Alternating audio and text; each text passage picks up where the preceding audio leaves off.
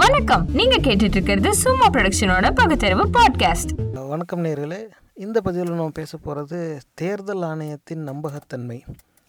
ஏன் இப்போ திடீர்னு தேர்தலெலாம் முடிஞ்சு ஆட்சி அமைச்சு எல்லா அயோக்கியத்தனமும் நடந்துக்கிட்டு இருக்கு, இப்போ என்ன தேர்தல் ஆணையத்தை பற்றி அப்படின்னா, சில நாட்களுக்கு முன்னால் வந்த செய்தி இன்னும் தேர்தல் ஆணையத்தோட அந்த இணையதளத்தில்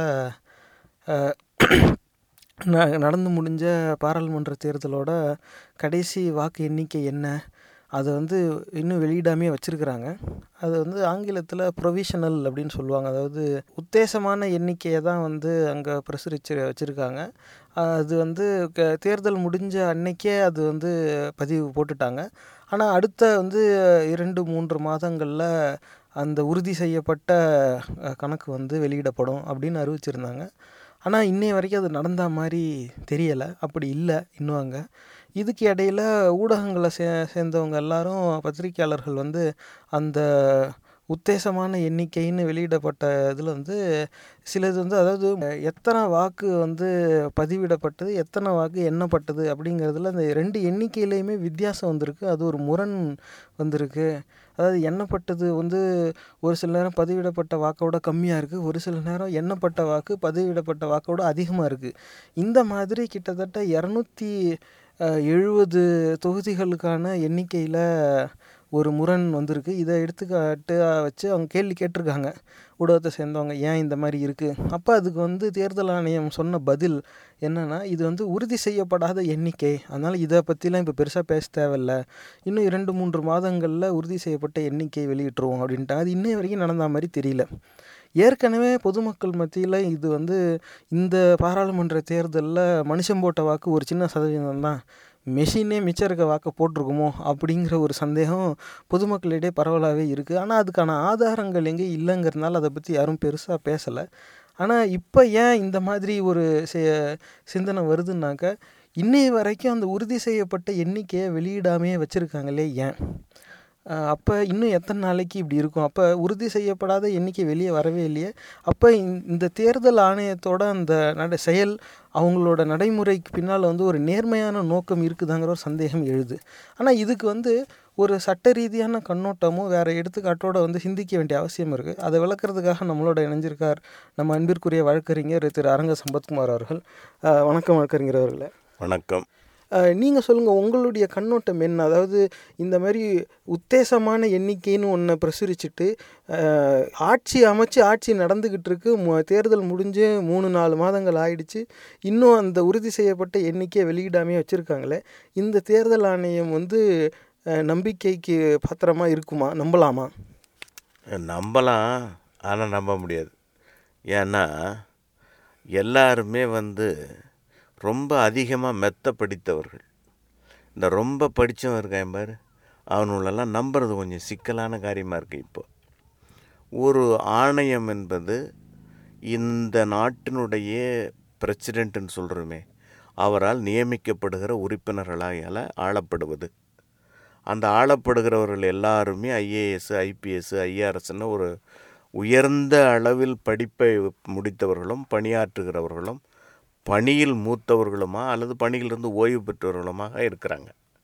இந்த சூழலில் தேர்தல் நடத்துறது, தேர்தலுக்கு முன்னாடியே ஒரு தொகுதியில் எத்தனை வாக்காளர்கள் இருக்கிறாங்கன்னு அவங்களுக்கு தெரியும், அதை வெளியிடுறாங்க. ஓட்டு எண்ணிக்கைக்கு முன்னாடியே எவ்வளோ வாக்குகள் பதிவாகி இருக்கிறது அப்படிங்கிறதையும் வெளியிடுறாங்க. இப்போ எண்ணி முடிஞ்ச பிறகு அதில் எவ்வளோ வாக்குகள் பதிவானது, எவ்வளோ வாக்குகள் இந்த கட்சி பெற்றது, எவ்வளோ வாக்குகள் மற்ற கட்சி இன்னொரு கட்சி பெற்றது அப்படின்னு சொல்கிறதுல அவங்களுக்கு என்ன ஒரு சிக்கல் இருக்குன்னு தெரிஞ்சதுன்னா ஒருவேளை நமக்கு நல்லது.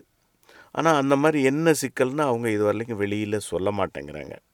ஆனால் நம்ம பொதுமக்களாக இருக்கிற நம்ம என்ன நினைக்கிறோம்னு சொன்னால், தெரிந்த உண்மையை கூட தெளிவாக சொல்ல முடியாத ஒரு அதிகாரிகளாக இருக்கிறாங்கன்னா, எங்கேயோ சில உண்மைகளை இவர்கள் மறைக்க முயலுகிறார்கள் அப்படின்னு நம்ம பார்க்கலாம்.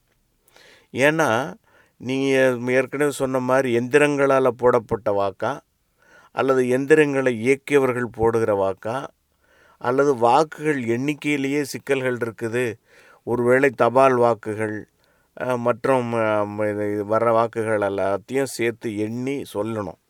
அப்படி எண்ணுவதில் கூட சிக்கல் இருக்குது, அதனால எங்களால் சொல்ல முடியலன்னு சொல்கிறாங்கன்னா, ஏதோ ஒரு குறிப்பிட்ட நாள் வரை இருக்கலாம்.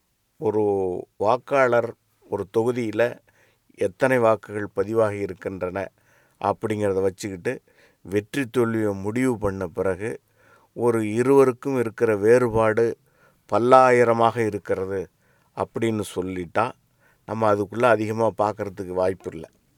ஆனால் மிக குறைந்த வாக்குகள், ஒரு 1000 வாக்குகள், 500 வாக்குகள், 30 வாக்குகள், 40 வாக்குகள், இப்படிலாம் பார்க்கும் பொழுது அதை தெளிவுபடுத்த வேண்டிய பொறுப்பு இந்த தேர்தல் ஆணையத்துக்கு இருக்குது. ஆனால் அவங்க தெளிவுபடுத்துகிறதா தெரியல. ஆளும் கட்சிக்கு ஆதரவாகவே அவர்கள் செய்திகளை செஞ்சிடுறாங்க அப்படின்னு நம்பக்கூடிய வகையில் இருக்குது. ஏன் அதை நான் அப்படி சொல்கிறேன்னு சொன்னால், இன்றைக்கி வந்திருக்கிற செய்தி உயர்நீதிமன்றத்தில் திராவிட முன்னேற்ற கழகத்தை சேர்ந்த அப்பாவு என்பவர் 49 வாக்குகளில் தோல்வியடைந்தார் அப்படின்னு சொல்லி வெளிப்படையாக அறிவிக்கப்பட்டது. ஆனால் அவர் உயர்நீதிமன்றத்தை அணுகி, நான் எண்ணிக்கையில் சந்தேகப்படுறேன், கடைசி 3 சுற்றுகள், மேலும் தபாலில் வந்த அஞ்சல் வாக்குகள், இவைகளை சரியாக அவங்க எண்ணலை அப்படின்னு ஒரு வழக்கை தொடுத்தா, அந்த தேர்தல் ஆணையம் என்ன சொல்லுதுன்னா, இது இந்த தபால் வாக்குகள்னு சொல்கிறது தலைமை ஆசிரியர் கையொப்பமிட்டிருப்பதனால் அதை செல்லத்தக்கது அல்ல, அதை நாங்கள் எண்ண முடியாதுன்னு நாங்கள் நிராகரிக்கிறோம், அதனால தான் நாங்கள் சொல்ல வேண்டியதாக இருக்குன்னு ஒரு செய்தியை உயர்நீதிமன்றத்தில் அவங்க சொல்கிறாங்க. ஆனால் 2003 தலைமை ஆசிரியர் கையொப்பமிட்டு அனுப்பியிருந்தாலும் அது செல்லத்தக்கது, அதை எடுத்துக்கொள்ள வேண்டும் என்று ஒரு தீர்ப்பு இருக்குது, ஒரு ஜீவோ இருக்குது. இந்த ஜீவோவை தெரியாமலேயே ஒரு தேர்தல் ஆணையம் இருக்குதுன்னு சொன்னால், இது தேர்தல் ஆணையமே இல்லை தெருவில் போகிறவனோலான்னு தெரியல. ஏன்னா தேர்தல் ஆணையத்துக்கு இந்த ஆண்டில் என்னென்ன அரசாணைகள் வெளியிடப்பட்டிருக்கின்றன அப்படிங்கிறத வச்சு தான் ஒரு செய்தியை நீங்கள் முடிவு பண்ண முடியும். ஆனால் இன்றைக்கி நீதிமன்றம் என்ன சொல்லிடுச்சு, மறுவாக்குகளுக்கு இறுதியாக எண்ணப்பட்ட 3 சுற்றுகளையும் இந்த தபாலில் வருதில்ல, அஞ்சல் வழியாக வருகிற இது வாக்குகளையும் மறு எண்ணிக்கை பண்ண வேண்டும், அதனால் எல்லாத்தையும் கொண்டாந்து நீதிமன்றத்தினுடைய ரிஜிஸ்ட்ரார்ட்ட ஒப்படைங்கன்னு அவங்க சொல்லியிருக்கு. இப்போது இந்த 2ஐயும் நீங்கள் ஒப்பிட்டு பாருங்கள்.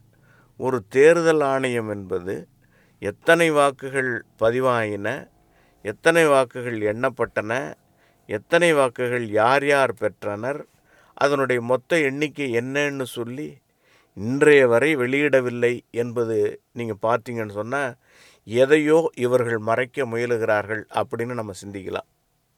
இதுக்கு அப்படியே எடுத்துக்காட்டாக தான் நான் இப்போ அப்பாவினுடைய வழக்கை சொன்னேன்.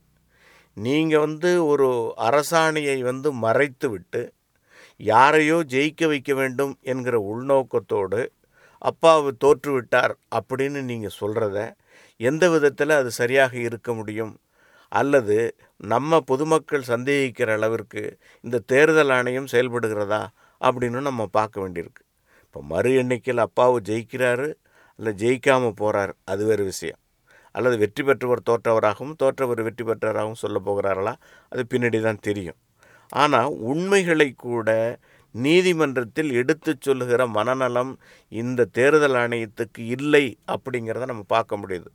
ஏன்னா ஒரு அரசு வெளியிடுகிற அரசாணையை எங்களுக்கு தெரியாது, நாங்கள் அதனால் இந்த ஓட்டுகளெல்லாம் நிராகரித்திருக்கிறோம் அப்படின்னு சொன்னால், அரசாணை தெரியாத ஒரு ஆட்சியாளனாக தேர்தலை நடத்ததை விட, அல்லது அந்த மாதிரி ஒரு அயோக்கியத்தனம் செய்கிறத விட அந்த மக்களுக்கு செய்கிற மிகப்பெரிய ஒரு துரோகம் எதுவுமே இருக்க முடியாது.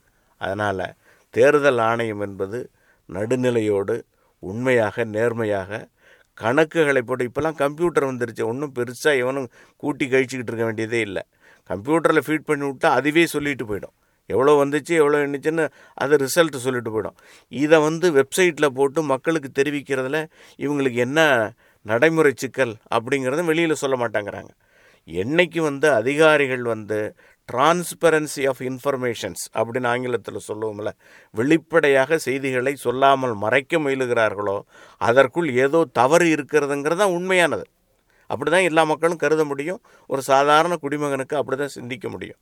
அதனால் தேர்தல் ஆணையம் இனியாவது நேர்மையாக நடந்து கொள்ள முயலுமா அப்படிங்கிறது ஒரு வினா. அல்லது நேர்மையாக நடந்து கொள்ளும் மனமுடையவர்களை மட்டுமே தேர்தல் ஆணையத்திற்கு தேர்தல் ஆணையர்களாக நியமிக்க வேண்டும் அப்படிங்கிற மக்களினுடைய எண்ணம் பிரதிபலிக்குமா என்பதை வருங்காலம்தான் பதில் சொல்லணும். நன்றி வழக்கறிஞர் அவர்களே. நேர்களே, இதுக்கு மேலே இதை விளக்க வேண்டான்னு தான் தோணுது. என்னென்னா, மாநில அளவுலேயும் சரி, மத்திய அளவில் அரசு அளவுலேயும் சரி, இந்த தேர்தல் ஆணையம்ங்கிறதோட செயல்பாடு வந்து காலத்துக்கு ஏற்றாப்புல மாறிக்கிட்டே தான் இருக்குது.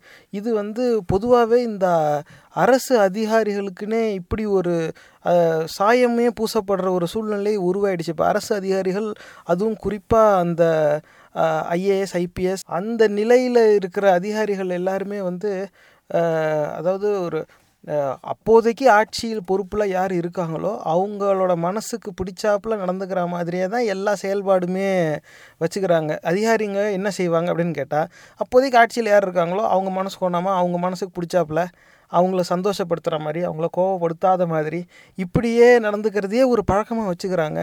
இந்த மாதிரி அரசு வேலைக்கு போகிறவங்க அந்த வேலைக்கு போன உடனே தன்மானத்தை வித்துடுறாங்களா அப்படிங்கிற ஒரு கேள்வி ஒன்று வருது. இது சிந்திச்சு பார்க்க வேண்டிய விஷயம். ஏன்னா இந்த அரசு அதிகாரிகள் எங்கேயோ வேறு கிரகத்துலேருந்து வந்த பிராணிகள் கிடையாது. நம்ம சமூகத்திலேருந்து தான் அவங்களும் ஒருத்தவங்க தான். நம்ம சமூகத்திலேருந்து போய் தான் அந்த இருக்கையிலேயே அவங்க உட்காடுறாங்க. அந்த குடும்பங்கள் எவ்வளோ கேவலமாக அவங்கள வளர்த்துருந்தா அந்த பதவிக்கு போனதும் அவன் தன்மானத்தை விட்டு கொடுப்பான். ஏன்னா யாரோ ஒருத்தர் 2 பேர் இல்லை, ஆயிரக்கணக்கான பேர். ஒரு மாநில அளவில் பார்த்தா, தேசிய அளவில் பார்த்தா அது லட்சக்கணக்கான பேர். அப்போ இந்த அரசு அதிகாரிகள்ங்கிற ஒரு சமூகமே தன்மானத்தை விட்டு கொடுப்பதையே ஒரு பழக்கமாக வச்சுக்கிற ஒரு இனக்கூட்டமாக மாறிடுச்சா அப்படிங்கிற ஒரு கேள்வியே வருது. என்னன்னா, இந்த தேர்தல் ஆணையம் வைக்கிற எடுத்துக்காட்டு அப்படி இருக்குது. இது சிந்திச்சு பாருங்க. இந்த பதிவு உங்களுக்கு பிடிச்சிருந்தா தயவு செஞ்சு சமூக வலைத்தளங்கள்ல இதை பகிர்ந்துக்கோங்க. மறக்காம சும்மா மூவிஸ் Facebook பக்கத்தை லைக் பண்ணி தினசரி செய்திகளோட நகைச்சுவையான கண்ணோட்டங்களை பார்த்து மகிழுங்க. எங்க பதிவு ரொம்பவும் பிடிச்சிருந்தா கூகுள் பிளே ஸ்டோர்ல சும்மா தமிழ் மீம்ஸ் ஆண்ட்ராய்டு ஆப்பை பதிவிறக்கம் செஞ்சு எங்க எல்லா பதிவுகளும் சுலபமாக தொடருங்க. இந்த நிகழ்ச்சி உங்களுக்கு ஏதாவது ஒரு வகையில உதவிருக்கும்னு நம்புறோம். சும்மா ப்ரொடக்ஷனோட பகுத்தறிவு பாட்காஸ்ட் பொறுமையோட கேட்டதுக்கு நன்றி.